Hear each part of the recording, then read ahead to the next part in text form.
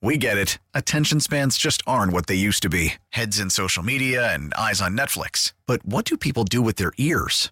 Well, for one, they're listening to audio. Americans spend 4.4 hours with audio every day. Oh, and you want the proof? Well, you just sat through this ad that's now approaching 30 seconds. What could you say to a potential customer in 30 seconds? Let Odyssey put together a media plan tailor-made for your unique marketing needs. Advertise with Odyssey. Visit ads.odyssey.com.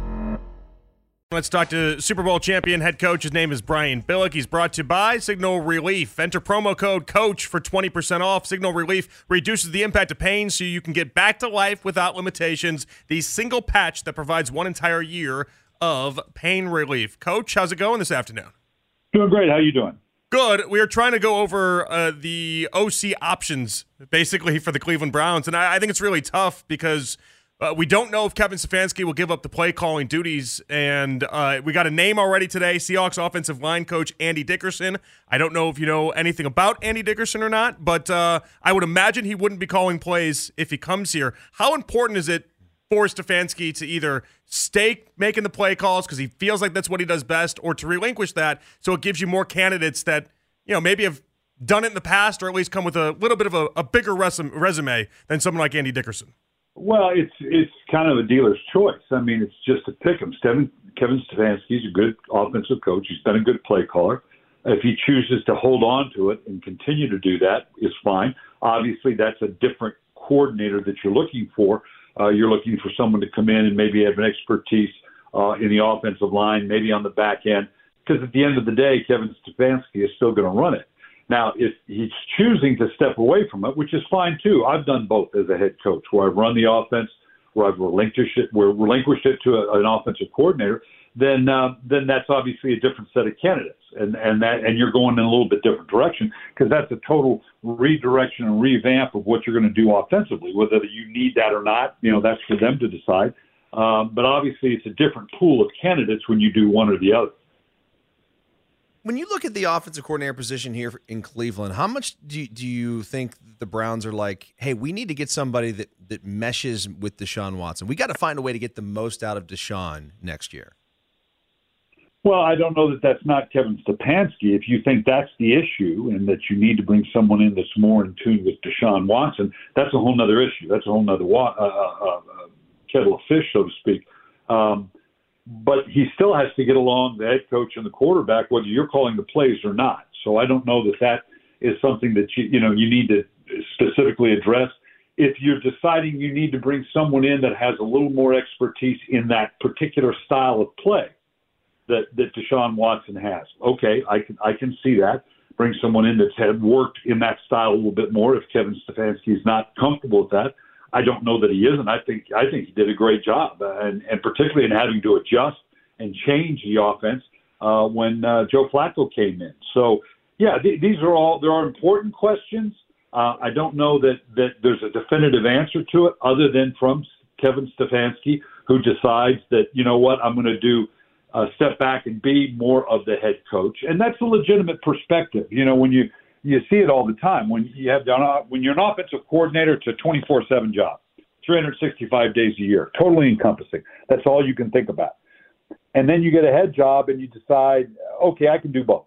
And that's probably a little unrealistic. You kind of need to be either or. There's some that do both, but if you do, and you're going to hold on to the play calling and be the offensive coordinator, then you better have someone, a right-hand man that's going to do those head coaching things in lieu of when your focus is on the offense and what you're doing with the play calling.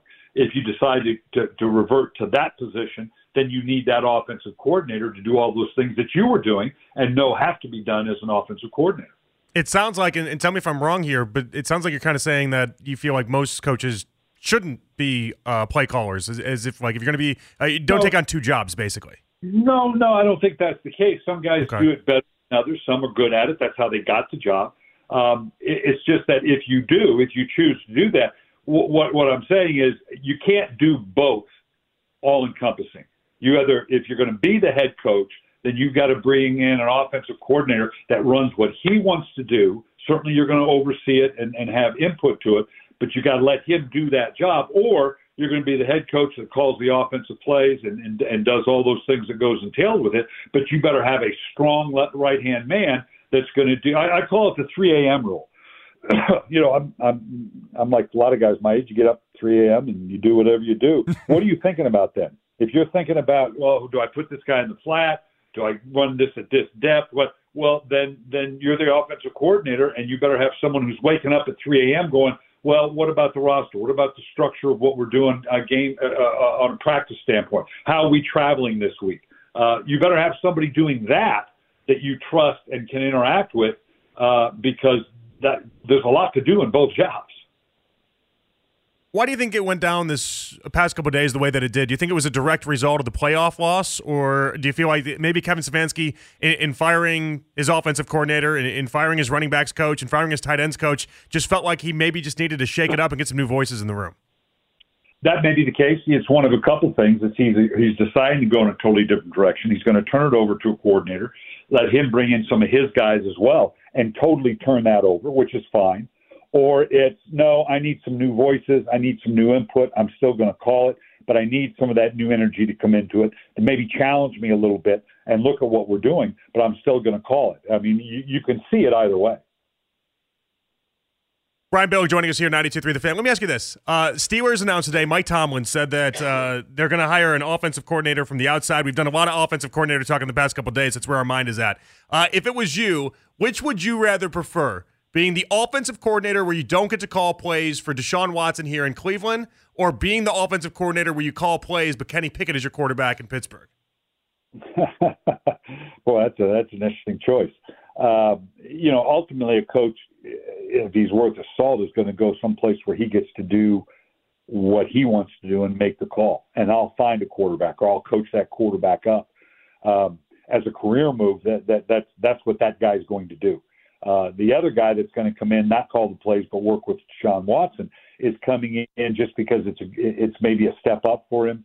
He gets to work. He's basically going to be the quarterback coach. So you're asking, would you rather be a coordinator without a definitive quarterback, or be a quarterback coach with a really good quarterback? I mean, most guys professionally would say, particularly if they're at that point in their development, no, I want to be the coordinator, and I'll make a go of it with the guy we have. If you're Bill Belichick, why do you take the Falcons job? That's a good question. At 72 years old, the question is, why do you take any job? Fair point. On. Yeah, I'm 70 years old, and I can't imagine. I'm happy not being part of the grind. Now, Bill Belichick's a different breed of cat, and maybe he wants to still do it. He can take the whatever job he takes. The key is he going to have absolute total control? Because that's what Bill's going to do. He's not going to go anywhere where he has to answer to anybody outside of the owner in what they're doing. And if he can have that in Atlanta, then so be it. There again, it goes back to your earlier question. What are the most attractive jobs? Where do I want to go? I want to go where you got the best quarterback. Best job available right now is with Justin Herbert in with LA and the Chargers. The other guys, Atlanta, be a great job, great organization, but you got to address the quarterback.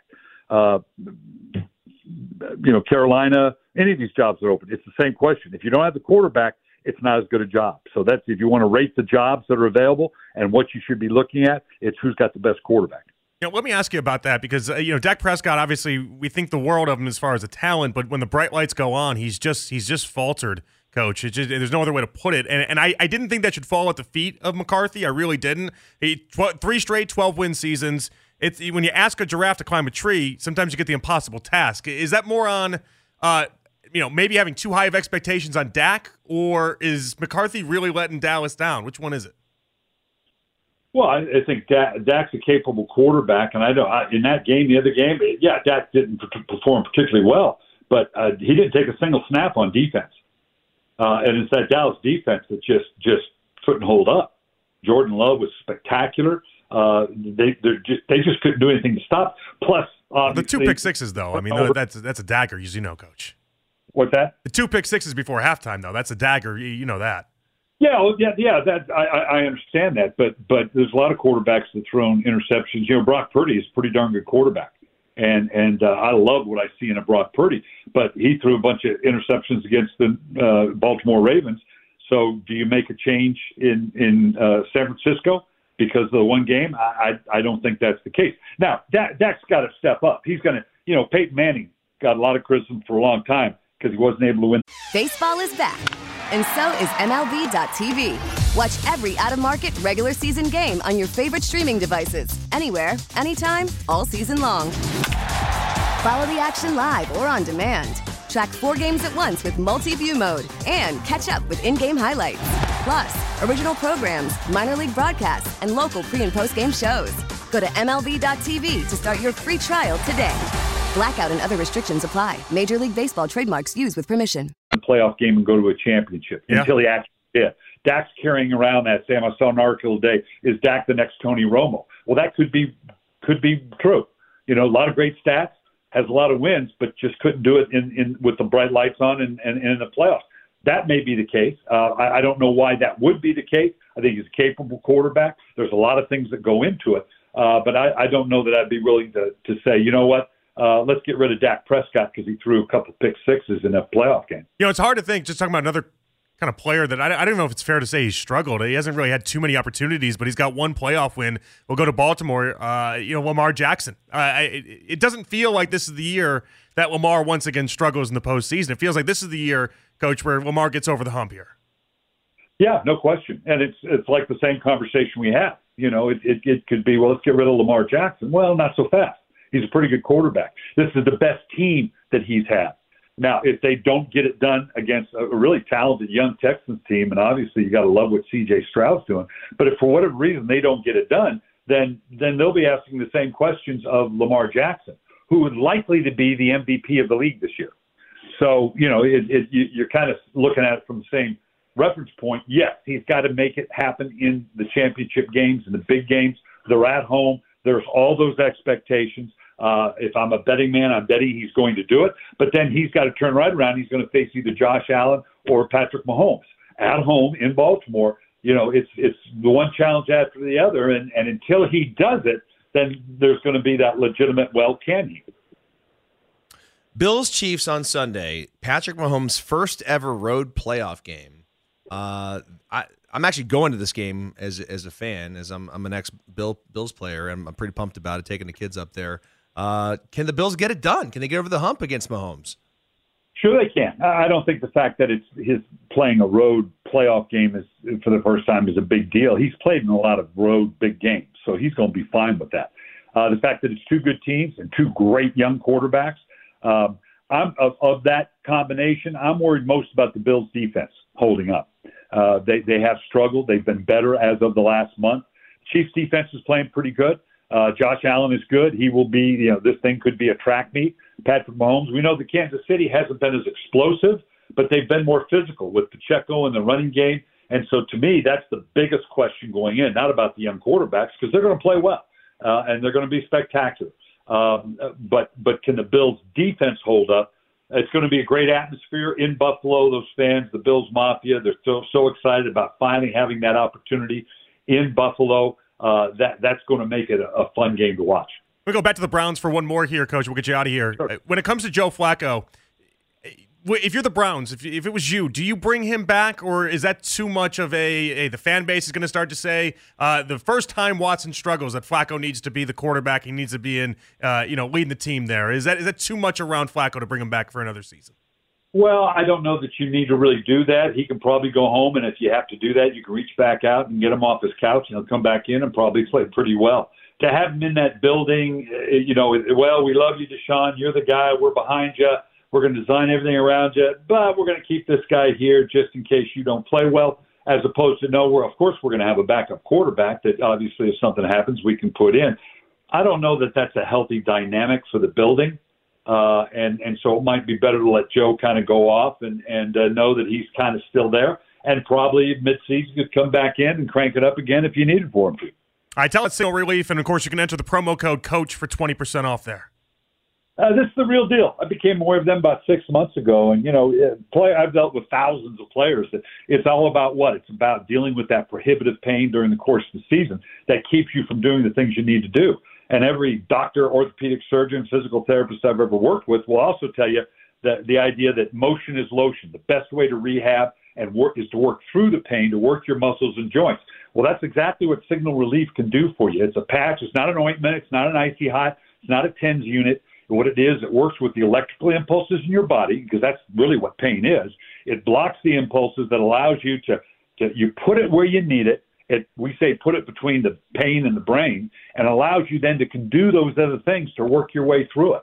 It's an amazing product. Like I said, you go to signalrelief.com, put in promo code COACH, and you get 20% back. This is the real deal. It's 100% guaranteed. It's reusable for a year, so it's very effective. You put it where you need it. After 18 holes of golf, I'm putting it on my lower back. If I get out of the pool, it's on my shoulder or my upper back. So it's an amazing product. People need to check it out to deal with the pain of life. Brian Billick, thank you so much. We'll catch up with you later. Sounds good. We get it. Attention spans just aren't what they used to be. Heads in social media and eyes on Netflix. But what do people do with their ears?